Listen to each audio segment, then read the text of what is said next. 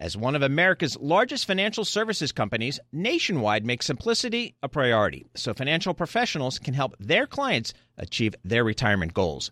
Nationwide Investment Services Corporation, member FINRA, Columbus, Ohio. The countdown has begun. This May, 1,000 global leaders will gather in Doha for the Qatar Economic Forum powered by Bloomberg, held in conjunction with our official partners, the Qatar Ministry of Commerce and Industry and Media City Qatar, and premier sponsor QNB. Join heads of state, influential ministers, and leading CEOs to make new connections and gain unique insights. Learn more at QatarEconomicForum.com. Investors watching out for a range of headwinds in 2024. Lynn Martin, the president of the New York Stock Exchange, outlining three principal trends that may shape global markets this year. Volatility remaining, a reinvigorated IPO market, and U.S. capital markets continuing to lead the world. Lynn Martin, I'm pleased to say, joins us at the table. Morning, Lynn. Thanks for having me. It's great to be with you guys. It's good to see you again. Let's start with the geopolitics. Clearly, the risk in the Middle East is front and center after the events of the weekend. How does that contribute to this theme of high volatility sticking around for longer, in your view? Yeah, you know, the geopolitical environment's a quite complicated environment. I think we can all agree with that. It clearly impacts the U.S. equity markets and the global equity markets by contributing to volatility. The surprise factor, that's what's going to contribute to volatility. And this weekend's events were, one of those surprises, unfortunately. We've talked about this before, how capital markets might be increasingly polarized. Regionally, geographically, you might see a situation where it's U.S. capital markets for U.S. companies, Chinese capital markets for Chinese companies. Do you see it quite the same way? I don't. I mean, the U.S. capital markets are the envy of the world. They have withstood multiple pandemics, multiple wars, and they've really shown to be the best source of liquidity for a founder, for an entrepreneur to raise the capital that they need to change the world. That's true more than ever, in fact. You see the ability to tap the U.S. capital markets as aspirational, but also when you look at the cost of capital, the most efficient way to raise capital to change the world. Let's put these two ideas together. Sure. Do you think that because of the potential volatility, because of the unknowns later this year, are people moving forward their plans for IPOs? Absolutely. We have a tremendous amount of companies on the road. We're actually about to welcome a large one this week, Amer Sports, which is the holding company for Wilson, for Louisville Slugger, for a lot of the brands, our children and we use every day.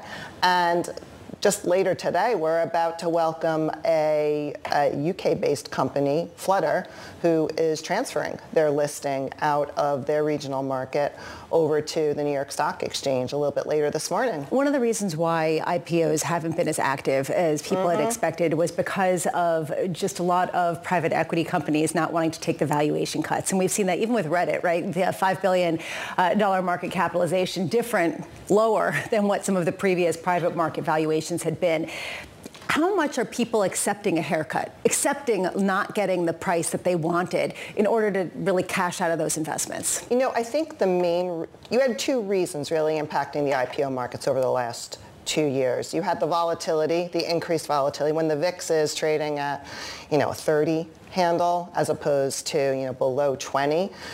It's not that founders couldn't get deals done. It was, what is my stock going to do the day after I IPO, the month after I IPO? What macroeconomic factors are going to influence the way my stock is trading?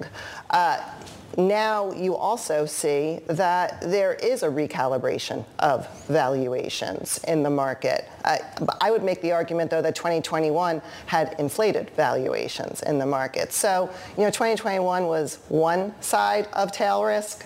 This is the last 2 years were the other side of tail risks on the bell curve. There is this structural story as well, and we've talked a lot about it around this table and in Davos as well at the World Economic Forum, that we're seeing regulation shift that will push more financing activity into private markets. When you start to think about those themes, do you think the lifespan, the arc of a company's lifespan, the timeline of it is going to change, just in terms of how long they stay private for versus how long they stayed private previously? I think companies are going to be more disciplined about when they tap the public markets. Obviously, they're going to want to be able to articulate a path to profitability or profitability. So I think what you're going to see is when companies come to market, the public markets, they're going to be public market ready. They're going to be able to articulate a very clear message to investors, to their shareholders, that will enable them to thrive. I don't think there's any substitute, though, for the public markets, and that's been proven time and time again. Have you seen that change already, that change you just described? Absolutely. With the amount of companies we have on the road. We have a tremendous amount of companies on the road. We have a tremendous amount of companies that we're working with at the moment to tap the public market. So we're really excited about the prospects for 2024. I want to talk about one threat for 2024 and beyond, AI. I've asked you about this before. Yeah. Let's go through it again. Confronting an era of misinformation. For someone in your position, how are we going to go about doing this? You know, I'm really glad you made the point about misinformation, because AI is just a continuation of data-driven trends that have really existed for more than a decade. If you've got good data, that is going to enable models to add efficiencies to markets. It's something that we've seen in production for more than a decade now with the AI or large language models that we employ to add transparency to the energy markets. And as a result of the large language models that we have had in production for a decade, we've seen the more opaque parts of the energy market have tremendous amount of transparency, tremendous amount of liquidity added to them, particularly over the last couple of years. Did you guys see what happened with Taylor Swift and X, the AI sort of renditions of her, and that basically it was preventing you from Googling Taylor Swift? You couldn't search her on X because they were pornographic, artificially intelligence-generated images. But it sort of shows you some of the challenges in misinformation or just false videos. I am curious how many companies that are planning to IPO are tech companies are billing themselves as such. I mean, is it like 100% they're a tech company even if they sell furniture? You know, in this digital age, everyone uses technology. Everyone's a technology company. You sort of miss the boat if you're not employing technology in some way, shape, or form to drive your business forward. Who do you think right now is your biggest competitor, though? I mean, to John's point, the private markets, we've been talking about that for a long time, and there was this discussion about some sort of transfer. Is it just, you know, another stock exchange, or is it another avenue of financing?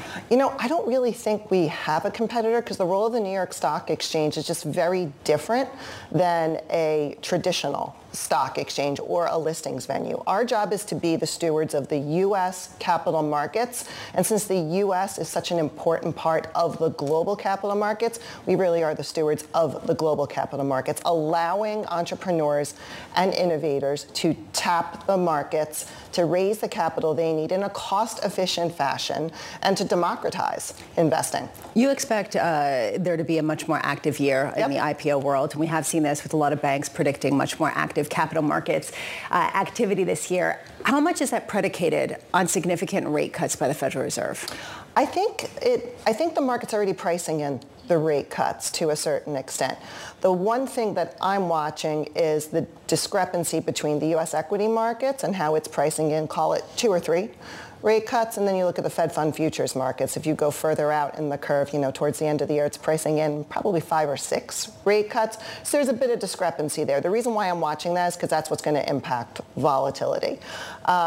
Really, volatility is what's going to, I would say, impact the IPO markets. But for the short to medium term, I think we're going to see some good IPOs. You wrote last year that 70% of IPOs executed actually couldn't meet the provisions on the New York Stock Exchange. What is the biggest provision that's holding some of these companies back from going to the NYSE? Yeah, so we've got a variety of quantitative standards. A lot of those are focused on the minimum amount of shareholders, the size of a company's float that they actually put into the public markets, as well as the minimum market cap of a company. And you're right, more than 70% didn't qualify for us last year, and that number was even higher in 2022.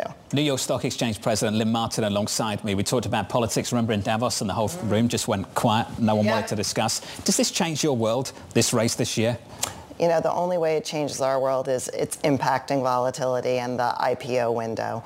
So our job is to make sure that particularly in years like 2024, our systems are reliable, resilient, and open so that people can efficiently manage risk. That's how you diplomatically sort of dodge that question without addressing it. Basically, they're going to look at the markets and not address the politics of it. I will just say Saturday Night Live will get funnier because they seem to really enjoy this. Lynn, when you talk about volatility, how much is really driven by an unexpected weakening in the economy? Is that what you're really referring to that is potentially the greatest supplier of volatility, or is it a lot of different things? You know, it's a lot of different things. And the important thing to look at when you think about volatility, so there's the VIX, which is clearly the measure of equity vol, but then there's also the MOVE, which is our index, which is the Treasury market vol. And those levels are still elevated. It's still above 100 if I look at the MOVE index, which I do every day. Amazing. Thank you to the brilliant Lynn Martin, the NYSE president, joining us around the table. Collaborate for a greener future at the Bloomberg Green Festival, a groundbreaking celebration of the thinkers, doers, and innovators leading the way. From design and culture to technology, science, and entertainment. Hear from inspirational speakers and immerse yourself in climate solutions. July 10th through 13th in Seattle. Title sponsor, Amazon. Official airline, Alaska Airlines. Get 20% off using promo code radio20 at BloombergLive.com/Green Festival.